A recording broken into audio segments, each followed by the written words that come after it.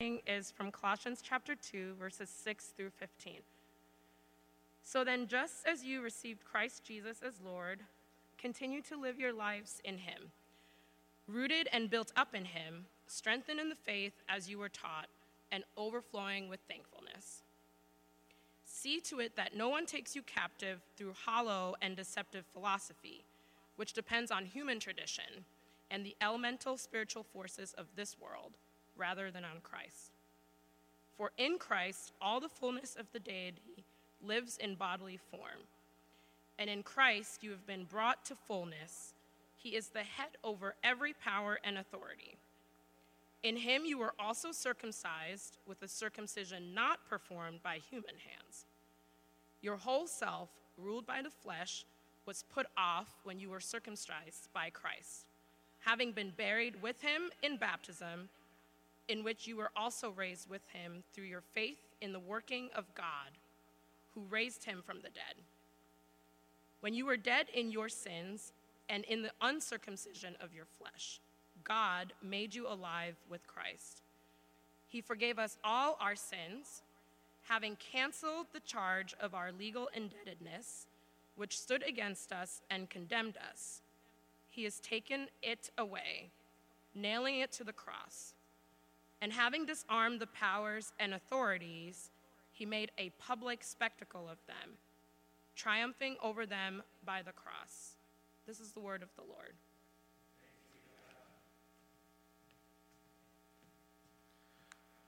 Thank you, Nana. Let's bow our heads in prayer together. Let's pray. God, thank you for your word. We would be lost without it, without you. And we thank you that you are speaking to us even today by your Holy Spirit. We need you. We need your presence. We need your wisdom. We need your truth. We need your grace. And so come and speak loud and clear to our souls. Help us to see Jesus in all his fullness. And pierce us where we are hardened. Soften us where we are resistant. Encourage us where we feel weak. Jesus, feed us where we are hungry. So come and glorify yourself in this time. We pray in Christ's name. Amen. Last week, as you know, we witnessed the devastations of Hurricane Ian in southwest Florida. And you might have seen, as I did, the sad and scary videos of floodwaters rushing in to these communities, of trees unrooted and toppled over by 100-mile-per-hour plus winds, and of homes that were flattened and just crushed, almost like a scene from the Three Little Pigs. I saw one video of an entire home floating through a neighborhood in Naples, Florida, almost like a raft, a whole home, almost like a barge, just floating down a river. Now, of course, no one's faulting anyone for the fallen trees. No one's faulting anyone for the dislodged homes. That's just how powerful this storm was. But it did serve as a reminder, as storms often do, of the importance of roots for trees and of strong structures for our buildings. Roots and structures. That's actually the pair of word pictures, of images, metaphors that we find in today's passage from Paul's letter to the Colossian church. The apostle uses this vivid imagery to teach the Colossians and to teach us that there are basically two ways of living.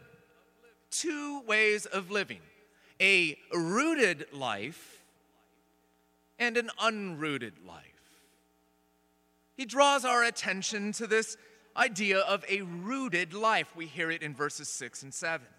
So then, just as you received Christ Jesus as Lord, continue to live your lives in him, rooted and built up in him, strengthened in the faith as you were taught, and overflowing with thankfulness.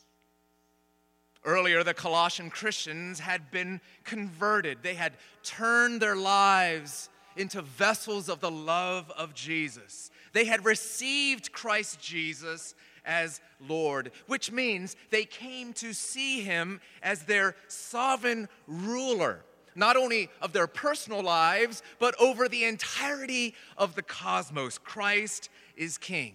And as king, he was the ultimate giver of life and of salvation. In other words, they began to see Jesus as their everything. That's what it means to know him, to receive him, to be converted by him. And Paul now urges the young Colossian Christians to continue to live their lives in this way. Rooted, he says, in Jesus, just like a plant or a tree is rooted in the soil. Impossible to dislodge from Christ and his love. Rooted in Jesus, like a plant draws the essentials of life from the ground, drinking in water and nutrients. You too, drinking daily, moment by moment, from the life that's given to you in Christ, and built up in Jesus. Like a building depends on its foundation for stability and security, finding all of our security in Christ alone in a world that always shakes and quakes. Rooted in him. Over 6 times in this passage, we're told that followers of Christ are in Christ.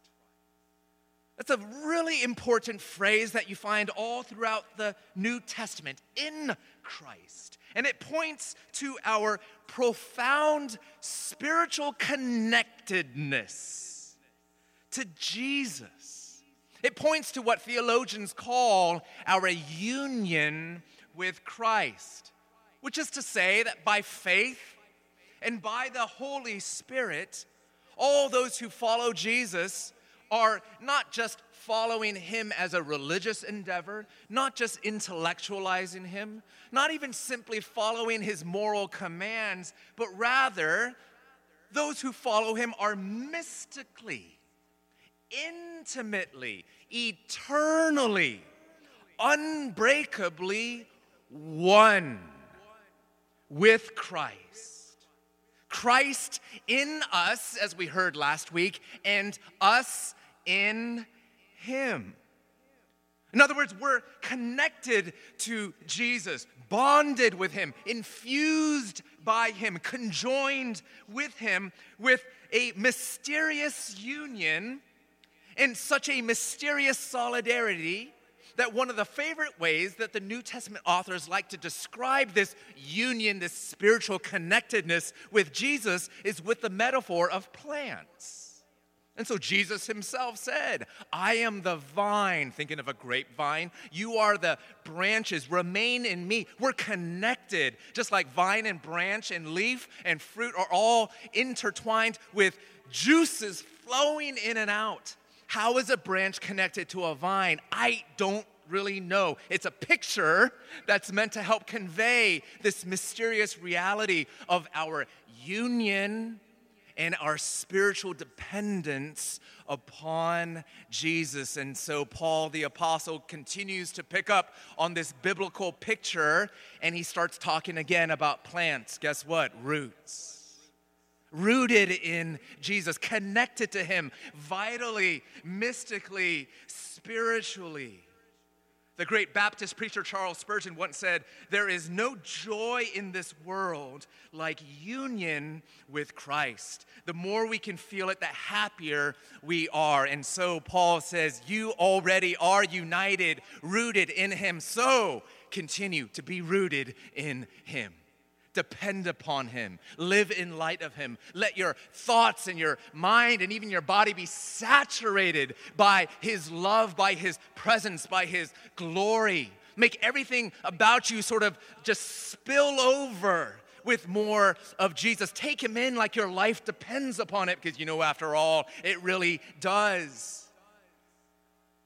And watch him work in your life as he changes you into his image more and more and more. There's two ways of living. The apostle says the first way is a rooted life, rooted in Jesus. And if the first way of living is the well-rooted life, the second is what you might call an unrooted life. Unrooted, just sort of blowing around, unanchored, disconnected from Christ. We see this idea in verse 8. See to it that no one takes you captive through hollow and deceptive philosophy, which depends on human tradition and the elemental spiritual forces of this world, rather than on Christ. See, the unrooted life is one that seeks to plug into or sink its roots into sources of salvation or spirituality or security other than Christ. Specifically, the apostle warns about certain philosophies. Now, that refers not just to formal schools of thought, the sort of isms of our day, but it also refers to ideas or just patterns of thinking about life that had begun to yank on the Colossians' rootedness in Christ. These philosophies, these ideas, these patterns, well, notice how they're described in this passage. They're deceptive, they're hollow, and they take you captive. These ideas and philosophies are deceptive. They're not what they actually appear to be. You might be familiar with a Netflix game show called Is It Cake? Sort of a fun, silly show where you have these incredible bakers that are really good at making these baked good items look like real objects, like purses and bags and athletic shoes and all kinds of things. How they do it, I don't know, but in the grand moment of revelation in the show, they take a knife and they start cutting through the items, and you're waiting to see, will the cake show its form, or will you find yourself cutting into a purse or a shoe, right? And the whole thing about the show is, are you deceived, gleefully deceived by these gifted bakers? Well, not all deception is gleeful, of course. And not all things are what they appear to be. The apostle points to ideas and patterns that are deceptive. See, they're deceptive because they actually do speak to a real need or longing, a longing of the heart, a human need that we might have. They're deceptive because they're based on partial truths. So they're not all wrong, just partly wrong, fatally wrong. They appear to work or they appear to satisfy our hearts, but in the end, they don't. Which is why the apostle calls these philosophies not just deceptive, but also hollow. They can't deliver on their promise. They're empty. Ultimately, they don't work. They can't save or satisfy. And they take you captive. They're entrancing. They kind of lure you in, and you start to become a follower of sorts about these things, but eventually, before you know it, they're enslaving you. They're holding you in bondage. You find yourself stuck, right? Actually, rooted in them, not easily detached. And it's not only because they're just sucking your mind or your heart, perhaps, but there might even be spiritual forces behind these things.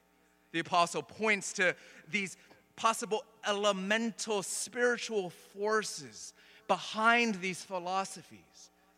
Scholars debate the meaning of this phrase, but it could even be pointing to demonic and dark spiritual realities. In other words, that there's a real spiritual bondage that can form in this unrooted life. following after these different patterns of thought and behavior. Even when you want to get out, you can't get out. And someone says, well, that sounds a little dramatic. Can you give some examples in our modern day? Of course, we could point to certain isms. It certainly doesn't exclude that as possible examples. The rising tide of Christian nationalism, for example. Or, on the other hand, radical gender progressivism, for example. Things that we could talk about further, but I want to bring it down a little bit closer to home for us, ways in which we see these partial truths, this tapping into longings that we all have, and the ways in which we can be captivated and even captive by things that we start to pursue. And so, for example, maybe it is that you find this longing in your heart because you just feel empty. You just feel empty, nothing on the inside. And you're desperate for personal fulfillment, which isn't, of course, a bad thing in and of itself. But isn't this why so often we find ourselves rooting ourselves in toxic relationships? Broken forms of relating to other people, trying to satisfy or rather fill that void in our hearts. Isn't it why sometimes so many of us apply ourselves to work in a way where it's properly described as a manifestation of workaholism? A bondage of one's heart to needing to feel fulfilled in the workplace. It might even be why we're so bonded to certain types of community. Who says that's wrong? It's a good thing. Again, this can be deceptive, but the ways in which we can relate to communities, needing it to fill a need that God alone can fill. Recently, I read a word by journalist Sophie Gilbert who said this, I think insightfully. We used to live more communally. We used to see one another at church every Sunday. We used to draw on friends, family, and neighbors for help. But as work has atomized Americans into tiny self-sustaining units, the joy of collective experience has been lost. That's why, she writes, so many people now seek out a distinctly spiritual kind of succor via candlelit soul cycle revivals or manifestation meetings. The way in which that longing for community can become an inordinate longing or a fulfillment that we're seeking because we feel empty inside. Or maybe it's not emptiness you feel. Maybe it's filthiness. Maybe it's something about your appearance or something about what you've done or some mistake that you've made or something that someone has told you that makes you feel just not right, dirty, discardable, filthy, and you feel stuck and you despair. Or maybe there's a part of you that just feels dead inside. Nobody wants to feel dead. We're not made to feel dead. This is a legitimate longing that we have. And yet we seek to then find this feeling of aliveness in so many different ways. You'll do anything to feel alive. And so we pursue forms of what we think of as freedom, defining freedom as just total liberation from constraints of any kind, which of course is no freedom at all. That itself can become an enslaving pursuit too. And so we find ourselves chasing after sexual exploits as a way of trying to feel alive, trying to kickstart the deadness to make yourself feel human again. Or maybe it's why we pursue so often different ways of establishing or achieving wellness. There was a book recently written by Rina Raphael called The Gospel of Wellness. The way in which we now so often pursue wellness and self-care as a near religion to satisfy something deeper than just our outer being. This is what's written about that idea. The more burdens we accumulate, children, aging parents, student loans, mortgages, anxiety disorders, bad backs, extra pounds. Are you getting tired just hearing that list? The more we are urged to be well by way of, but still more effort, throwing out our plastic containers, cutting out lectins, practicing mindfulness, learning about environmental toxins, doing the research, and so on and so forth. The way that even that can be some way in which we're trying to make ourselves feel less dead and more alive. Some of us, it's not that. You're just killed, crushed by guilt within. And you don't know how to atone for it. Something in your past or maybe some habit in the present. And you just don't know where you'll find mercy, where you'll find atonement, where you'll find like you're doing an okay job, acceptance and welcome. If not before God and other people, at least before yourself. Let's be honest. It's a lot of what drives, so often tragically drives parenting. And all that we do, this inner guilt that can often push us along, doing whatever we can to make and keep our kids feeling happy because of some inner feeling that we're just not doing enough. It's a guilt that we can barely identify, and it's something that can twist our decisions and our motivations along the way. Or it's the way in which so many people find themselves pursuing racial harmony or these different pursuits of social justice, right? Feeling this guilt within, maybe something that my family or my ancestors had done, or maybe that I myself did in a previous chapter of my life, but now feeling like I need to atone for those things, driven primarily then by guilt rather than love for my sister or for my neighbor. Or maybe you're living feeling defeated, just wiped out and defeated, feeling like you're just losing on life. And you're like, can I just spend one day winning? Can we just win once? Find some little peak of triumph in my life. It's why I think some of us try to find literal peaks to ascend. Traveling, taking trips and adventure to feel like, well, I might be losing in the rest of my life, but I just conquered this thing, and I can feel like I am, in fact, a conqueror. I think it's what pushes so many people into the realm of politics, which, of course, so often becomes a crass game of winning and losing. But hey, if I'm on the right team, at least I'll be triumphant. At least we can win. It's what propels people to grab a hold of politics and partisan affiliation with such rigor and even religiosity. Because there's that nagging inside part of you that's just tired of being defeated. It's time to win.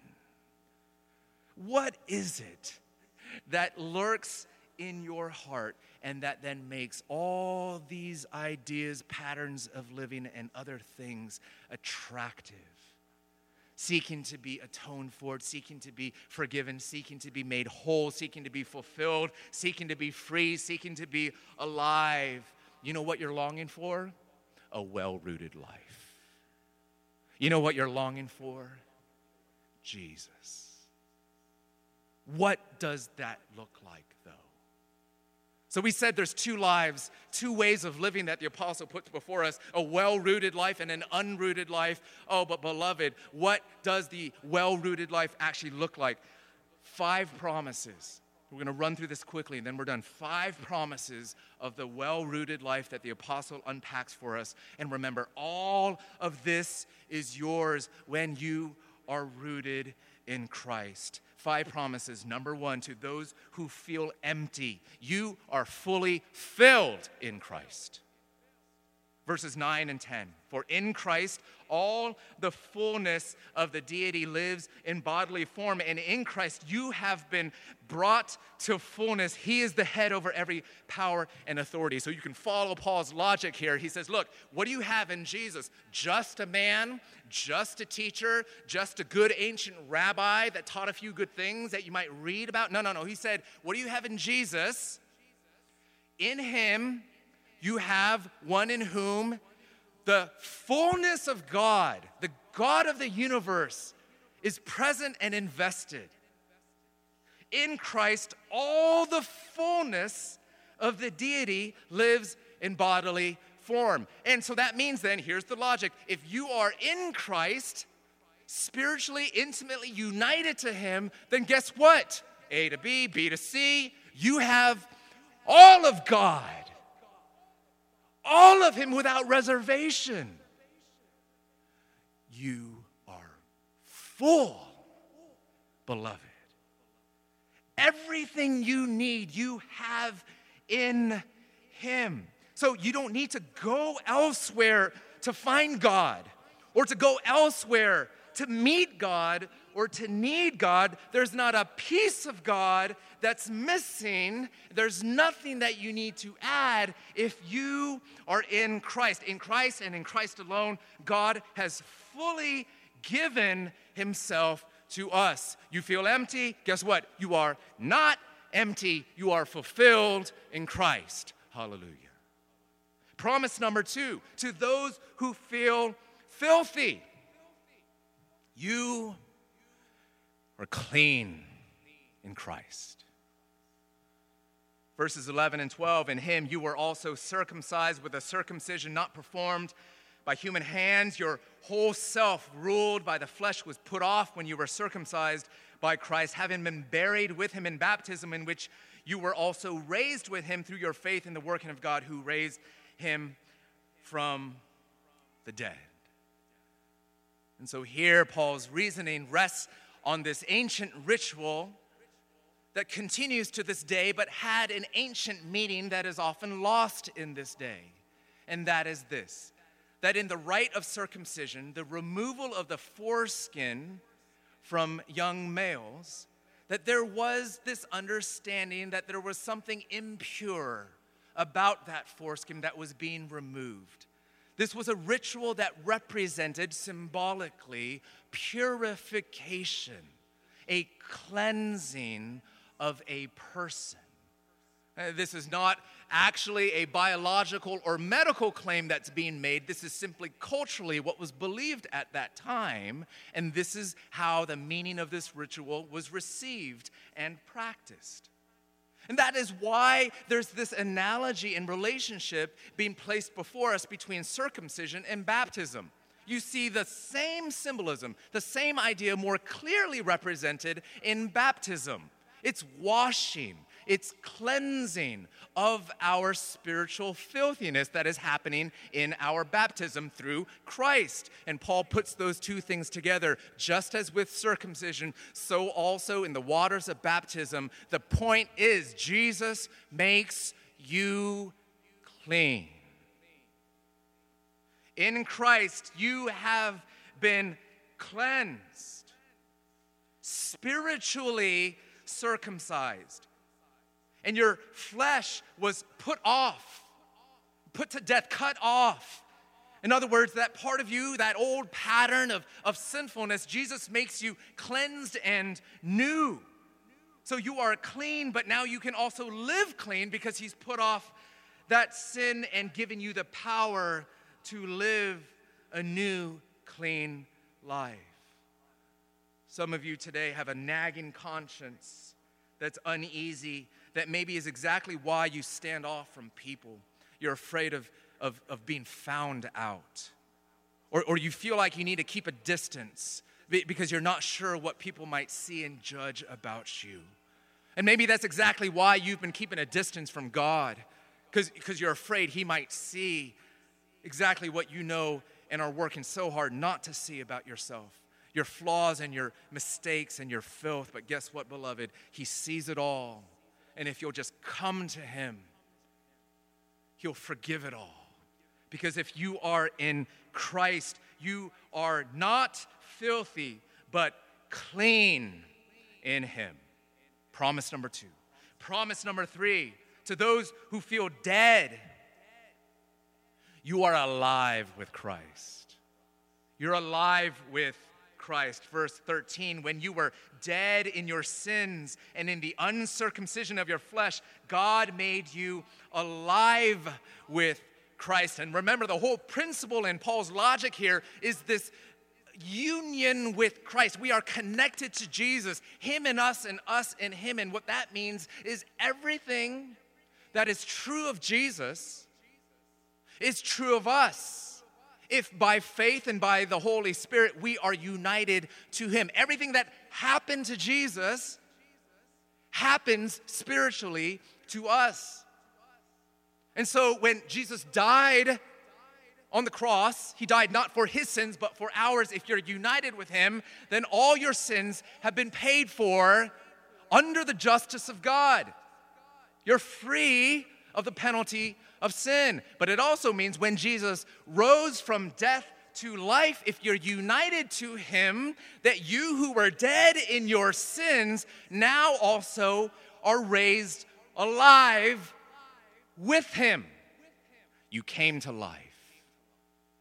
You're made spiritually alive, spiritually responsive to the beauty of God's love, spiritually responsive to the wonder of his forgiveness, spiritually responsive and alive to the beauty and the glory and the truth of God in Christ. Christ died, we died. Christ rose, we rise. What that means is you are not dead, you are alive. The fourth promise, for those who feel guilty, you are forgiven in Christ. Second half of verse 13, he forgave us all our sins, having canceled the charge of our legal indebtedness which stood against us and condemned us. He has taken it away, nailing it to the cross. There's been a lot of public conversation around the topic of student loan debt forgiveness. And of course, I remember ourselves when Paula and I would get that monthly invoice and be reminded again that there's more to be paid. And you get that invoice again, or that notice, there's more to be paid. Your debt is still outstanding. There's more to be paid. How much more so do we quake or tremble when we get these notices in our consciences in regards to our sins? There's more to be paid. Debts for our sins that have not yet been canceled. The apostle here is using this language, this image of a promissory note or a written invoice. If you could just imagine a list of all your sins, this list, this report that stands against us and condemns us. And we know, as God has told us, we cannot pay it off. It's a debt that we owe. It's insurmountable. It can't just be canceled by force of will. And here's Jesus hanging on the cross for those very sins. And beloved, the apostle tells us that he took for every single one of us that long list, that record of wrongs, that debt invoice, that promissory note. He took that list and he nailed it to the cross. He paid the debt that you owed. He died the death that you and I should have died. And in doing so, he erased the record. He deleted, he wiped it away forever. The other day, I was flipping through my phone and I tried to delete some pictures that I no longer needed. And as I was flipping through that Photos app that I have on my phone, I noticed in the corner this little link that says deleted photos folder or something to that effect. And I was horrified to think there's a deleting and then there's a saving of the stuff that you just deleted, apparently. And some of us live believing that God told you that he deleted your sins, but he still has that folder over here in the corner where he can kind of reopen it up and be like, yeah, I forgave those. I deleted those things, but let's come back to them again. Deleted, but not yet deleted. Beloved, when Christ died for you on the cross, he double deleted all of your sins. He said they're gone, and they are gone. They're finished from his sight. They've been paid for, and they are no more. There's no more retrieving the record of those wrongs. You were guilty. In fact, you and I were guilty. But if you are in Christ, and you can be found in him today by putting your trust in him today, you will be forgiven.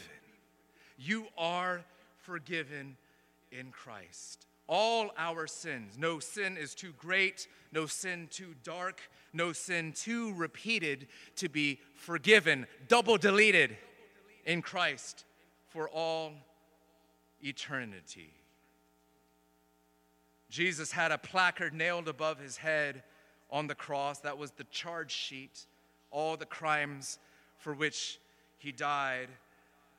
In fact, in the court of heaven, the placard above our Savior's head had your name on it and mine. Jesus died for all of our sins. He was fully innocent but was treated as guilty so that those of us who were guilty might be made innocent, forgiven in him. You, beloved, are forgiven in Christ. And lastly, fifthly, here's the final promise to those who feel defeated: you are triumphant in Christ. Verse 15, having disarmed the powers and authorities, he made a public spectacle of them, triumphing over them by the cross. We're told that Paul is conceiving of the evil powers and authorities, perhaps that we can't see. These spiritual forces of darkness have authority and power over us in the ways in which we are tempted, in the ways in which darkness and despair can loom over our lives. And yet Paul says, Christ, when he died, did not merely forgive our sins, he actually defeated the spiritual powers and authorities that were terrorists in this world and continue to be, in fact. He disarmed the powers and the authorities.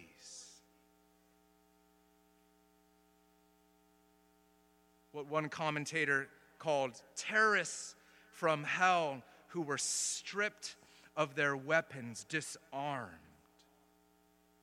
when Christ was nailed to the cross. Paul, of course, is recalling the Roman practice of a military triumph, a victory parade, where the conquering king or his generals are parading through the city, presenting for all the citizens of the kingdom the spoils of their victory, and lagging behind them the prisoners of war. And here the apostle says, those prisoners of war, the ones that have been disarmed, the ones that are now being put on display, they are the spiritual forces of evil who still will fight against us and terrorize our world, but they have no authority over you. They have no authority over you. And though we yield to them far too often, we in fact are triumphant in Christ over them. Christ who triumphed over them by the cross. We feel defeated so often, don't we? Defeated in the face of grave and great evils. Defeated by the principle of sin that remains in our heart. Jesus tells us that we are in fact victorious over these things in Christ.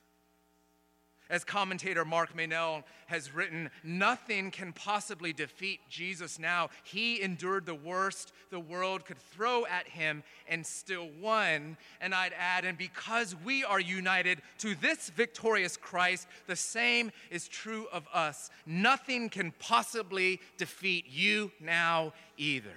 Hallelujah. You are not defeated by sin or Satan. You are triumphant in Christ. And so here's the invitation that we might all, by faith and with joy, claim these promises. These promises that come by being united to Christ as people rooted in him. so that you might know that if you feel empty, that you are fully fulfilled in Christ. If you feel filthy, you are cleansed in Christ. If you feel dead, you got to know you are alive with Christ. If you feel guilty, you are in fact forgiven in Christ. If you feel defeated, you are, beloved, triumphant in Christ. Believe all this and more. To believe that this is true of you if you are in Jesus. This is what it means to be rooted in him and to remain in him. Beloved, this is what is offered to you. For some of you, perhaps for the first time, will you put your trust in Jesus today? Sink your roots of life deep into him, that you would draw from the life, the true life that he offers to you. Life and forgiveness and resurrection and cleansing and fullness for all eternity, all for you. And if you are in Christ, that you would persevere in joy and in growth and in livelihood with him. Oh, beloved, take a hold of this Christ as he has taken hold of you. Be rooted in him. Claim his promises for yourself and give him the glory. Let's pray. And so, Jesus, we look to you to do this for us, to give us the ability to know that we are rooted in you, and then to once again sink our roots in you. You who have united us to yourself by faith, by the Holy Spirit, and help us to believe that these things are true and change our lives. Oh Lord, change our lives for your glory, we pray in Christ's name. In Christ's name, amen.